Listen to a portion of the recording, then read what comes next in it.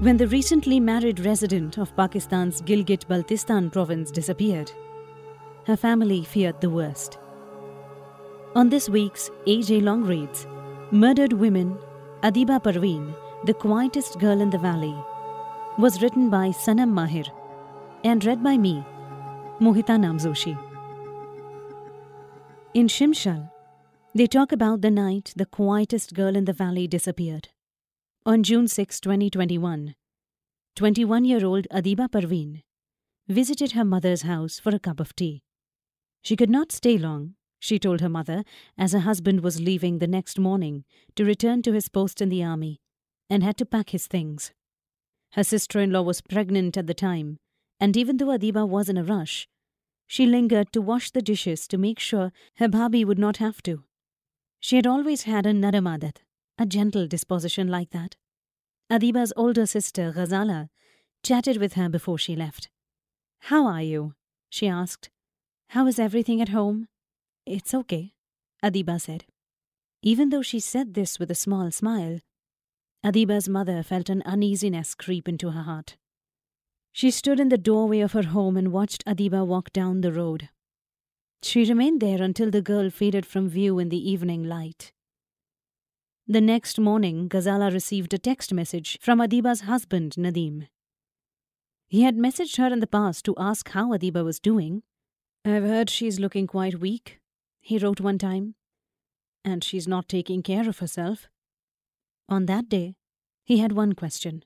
"Where is Adiba?" A family friend had named her Adiba, meaning the cultured one, refined, or the educated woman. She was the youngest of 6 children, with 3 brothers and 2 sisters. A place of only 2,000 or so people, Shimshal is located in Karakoram Mountains in Pakistan's Gilgit-Baltistan province. A farming community, it is revered for the mountaineers it produces, like Samina Baig, the first Pakistani woman to climb Everest, while Hunza, a 4-hour drive away, has been described as Shangri-La and the Switzerland of Pakistan. The remote Shimshal, the last stop in Pakistan before the Chinese border, was once a hideout for robbers, a place where legend has it the royal family of Hunza banished prisoners. Until 1970, it would take Shimshalis up to a week of walking to get to neighbouring villages. Even when the Karakoram highway was completed in the 1980s, the village could only be reached via a single-track dirt road with hairpin turns cut into the mountains. It took 18 years for this road to be developed and connected with the highway. By 2003, Shimshal opened up to the world and trekkers who wanted to conquer the peaks. Internet services would take another 15 years to arrive. Adiba's father tended to the family's land, and from April until October, he worked as a porter for trekkers. Jobs outside the tourism sector are hard to come by here. To live in Shimshal, it is to know that leaving is often the only way to forge a life of one's own. In 2010, Adiba's brother Rahat left for Karachi. And while many of the men he knows found jobs at call centers in the bigger cities, he was hired as a receptionist at a prestigious private hospital. Adiba's father died in 2012. Her brothers, Jafer and Bakhti Baig, worked as cooks at guest houses, and she lived at home with them, her mother, Jafer's wife, and their child. Her older sisters, Najma and Ghazala, were married and lived in their own homes. Sajina Mirza, now 22, remembers an idyllic childhood with Adiba. The girls were neighbors and grew up together, spending their days at school, the Jamaat Khana religious center, or dreaming up plans for their future. Sajina loved to play football, and any time she would fret that she was not good enough, Adiba would chide her. She would say, "You have so much potential," Sajina recalls, and I would reply, "You're no less than anybody. You can do whatever you want." In 2011, when Ghazala got married and left the family home, all household chores fell on Adiba. Sajina began to see less of her friend. Adiba was too busy for picnics or extracurriculars like sports. Her mother was elderly, and she felt a great responsibility to help her. She would make breakfast for everyone, clean the home, wash clothes, prepare meals, and help with her brother's child, all while managing her schoolwork. When she would get a break, she and Sajina would make chai and parathas and wander over for a chat.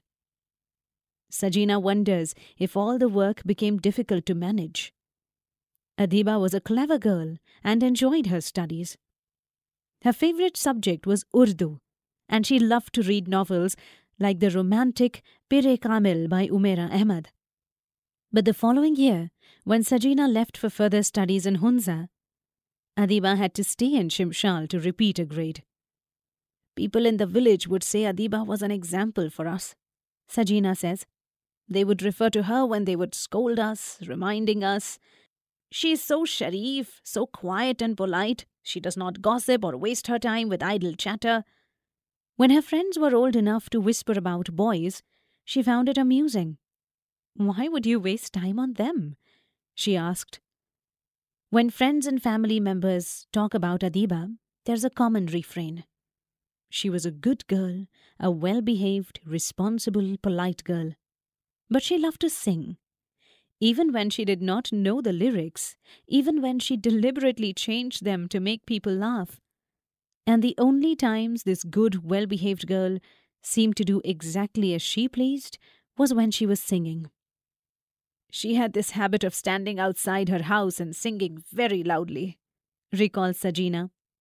She knew her neighbors laughed at her. Sometimes Sajina would join in. The girls would stand outside and sing at each other, scrambling lyrics and singing through their giggles, their voices spilling over into their neighbors' homes. "Tu hai pagal, tu hai joker. You're crazy, you're a joker," Adiba would shout to Sajina, a lyric from one of her favorite songs from the Bollywood film Raja Hindustani. There was another game the girls loved to play. Like most of the homes here, they did not get running water, and every day women walked to the Shimshal river to fetch water. When it was time to head there, one of the girls would stand outside her home and whistle a tune. That's how we would summon each other, Sajina says. The neighbors learned their code, the sweet, clear signal followed by the girls' chattering voices as they traipsed off. The river was a 5 or 6 minute walk from Sajina and Adiba's homes. That's where they found her on that day, Sajina says. When she learned that Adiba was not at home, Ghazala called her mother's house. Adiba was not there. She went to Adiba's home with her aunt, where they found Adiba's father-in-law Samin Shah alone. He didn't seem too concerned that his daughter-in-law was missing, Ghazala says. She did not like being in that house. She knew her sister had been unhappy there. A few weeks after her wedding, Adiba had called her. She was finding it difficult to adjust to life with her in-laws. They found fault with the way she cleaned or cooked. She was expected to manage all the duties of the house, and she started her days walking 30 minutes to the river alone to carry 35 liters of water back home. If she took a moment to rest and have a cup of tea, her mother-in-law and sisters-in-law would chide her.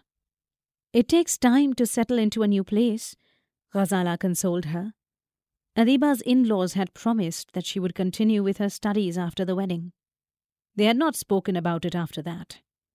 "Be kind and they will come around," Ghazala promised. "Baji, they do not even give me soap to bathe with," Adiba replied. After the 9th grade, Adiba travelled to Hunza to study. She was reunited with Sajina there, as the two were roommates in a hostel. Their time was finally their own once more, with no household chores to attend to. Adiba's younger cousin, Hasina Parveen, came to Hunza to study as well, and they would spend nights watching Marathi movies. "We have a great deal of freedom in Shimshal, to dress, to wander, and live as we wish," Sajina explains.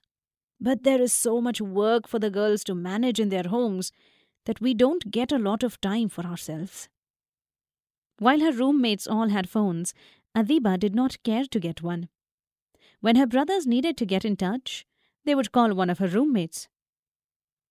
We would hand Addu our phones and remind her to message or call her family, says 23-year-old Samana Rahim, one of her friends. When we got to the big cities, she could use the internet. We joined Facebook or watched videos on our phones. Addu wasn't interested in any of it. She always had her nose in a book, and when the girls would ask her to come to the bazaar with them, she would stay in and study. The few times she accompanied them, she did not care for what was in fashion. She refused to wear Western clothes like jeans and would not buy more makeup than a light lipstick. Adiba and Sajina would sleep in the same bed, whispering stories and plans at night. There are only 2 universities in Gilgit-Baltistan, and no engineering or medical colleges, technical or vocational institutes. They would travel to other provinces. Jobs would follow, and they would finally earn some money. They would not have to return to Shimshal. We know that if we go home after university, we are going to be doing housework again. Except this time with a degree in our hands, Sajina explains. Almost all the girls they knew from Shimshal made similar plans. The ones who did not were just not interested in their education or were too conservative and old-fashioned, the girls felt. Adiba told Hasina she was thinking about becoming a teacher. By 2018, Sajina was at university in Lahore on a football scholarship. She expected she would soon hear of Adiba's plans for further studies. Instead, she was taken aback when she was invited to an engagement in Shimshal.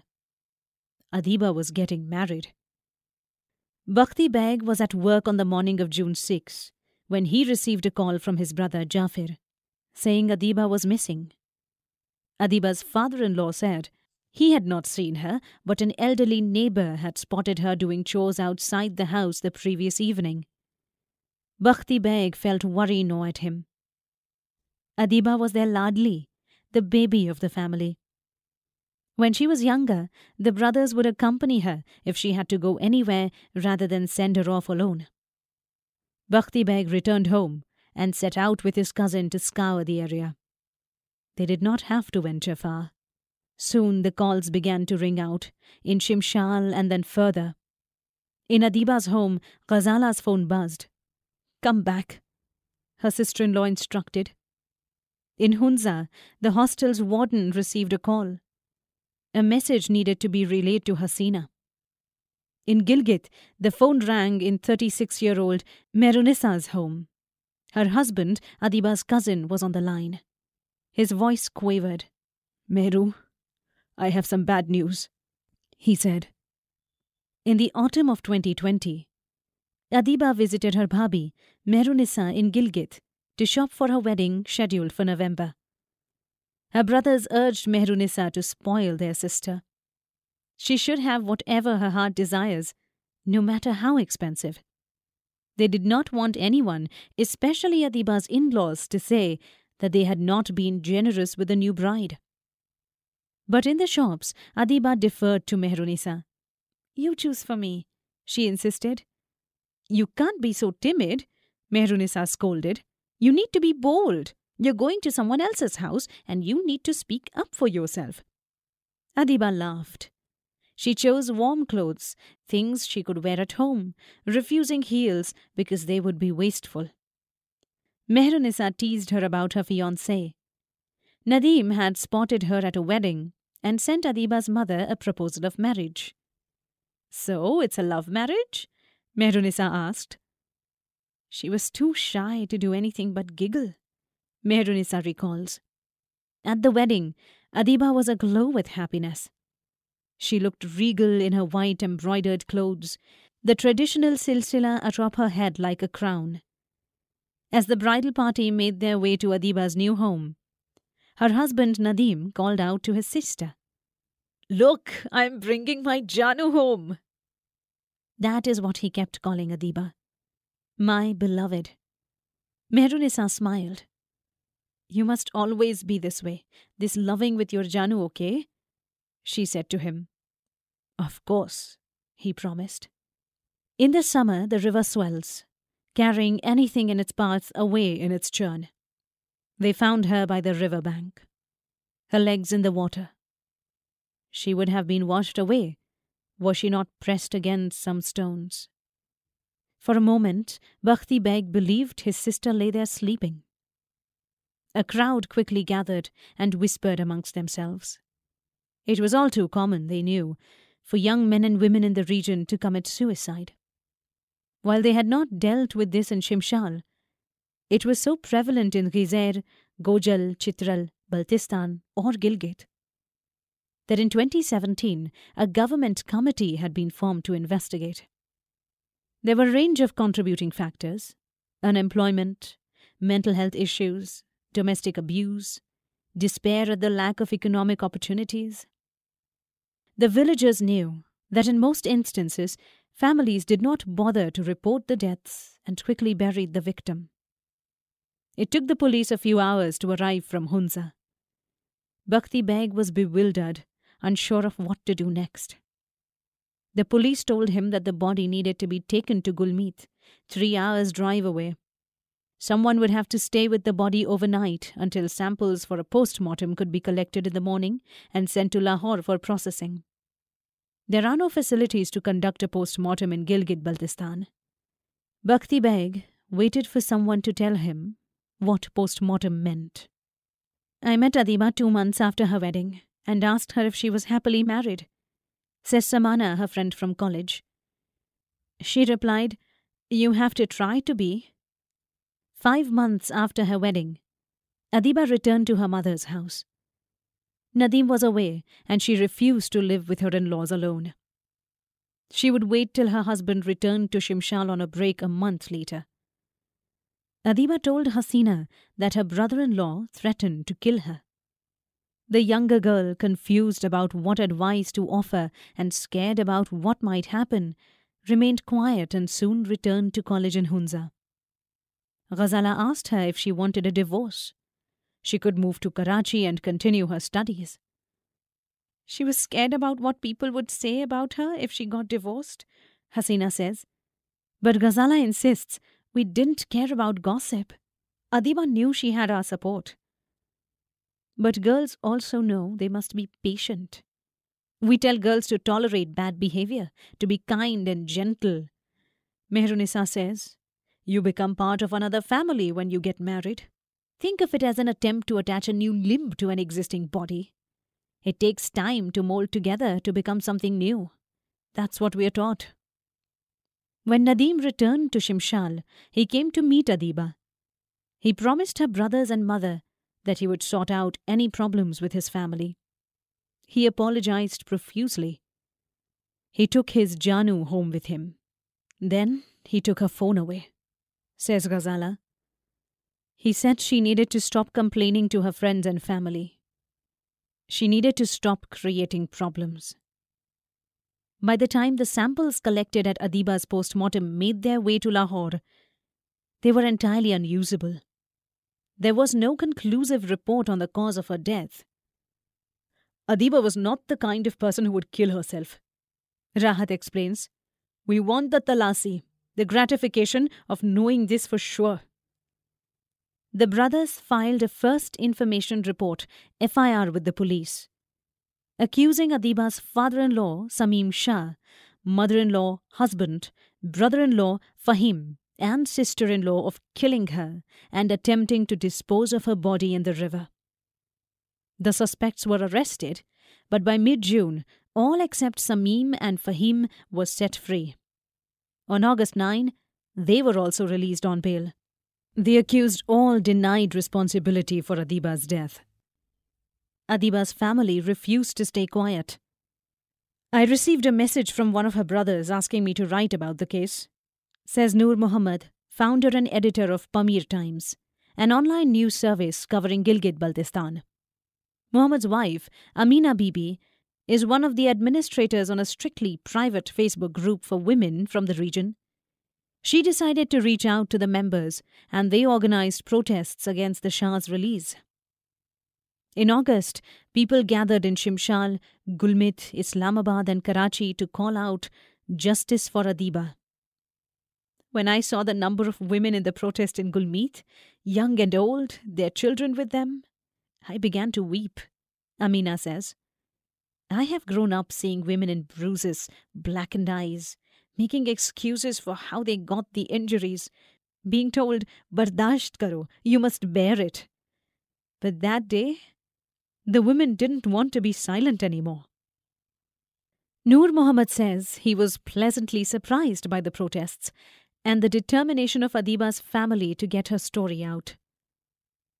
We're a tribal culture. We live in close-knit communities, and when you take a stand against someone in your community, you risk being cast out, he explains. This generation is no longer taking the vow of silence our elders did for the sake of family or tribe's honor and respect. By the end of August, the Shah's bail was cancelled. The victory has come at a cost for Adiba's family. I have spent 500,000 rupees so far on legal fees and the expense of travelling for every hearing, says Bakhti Beg. We sold whatever we could. I am so tired. I don't know how to go on. They persist as it is, the only way they can make amends to Adiba. I wish I could tell her. This will not happen to another of our girls, Rahat says. We want this case to be a lesson for people in Shimshal. Mehrunissa's children saw the protests for their aunt Adiba. They do not understand what happened to her, but in the days after, they played a new game. They would march through the house, mimicking the calls they had heard, chanting, "Justice for Auntie Adiba." The case did not receive much media coverage outside Gilgit-Baltistan. But at the protests, even strangers had Adiba's names on their lips, says Mehrunissa. If it weren't for them, who would know about her? Adiba was an ordinary girl. She died, that's it. Why would they care? Thank you for listening to this week's AJ Long Reads. Murdered Women, Adiba Parveen, the quietest girl in the valley, was written by Sanam Mahir and read by me, Mohita Namzoshi.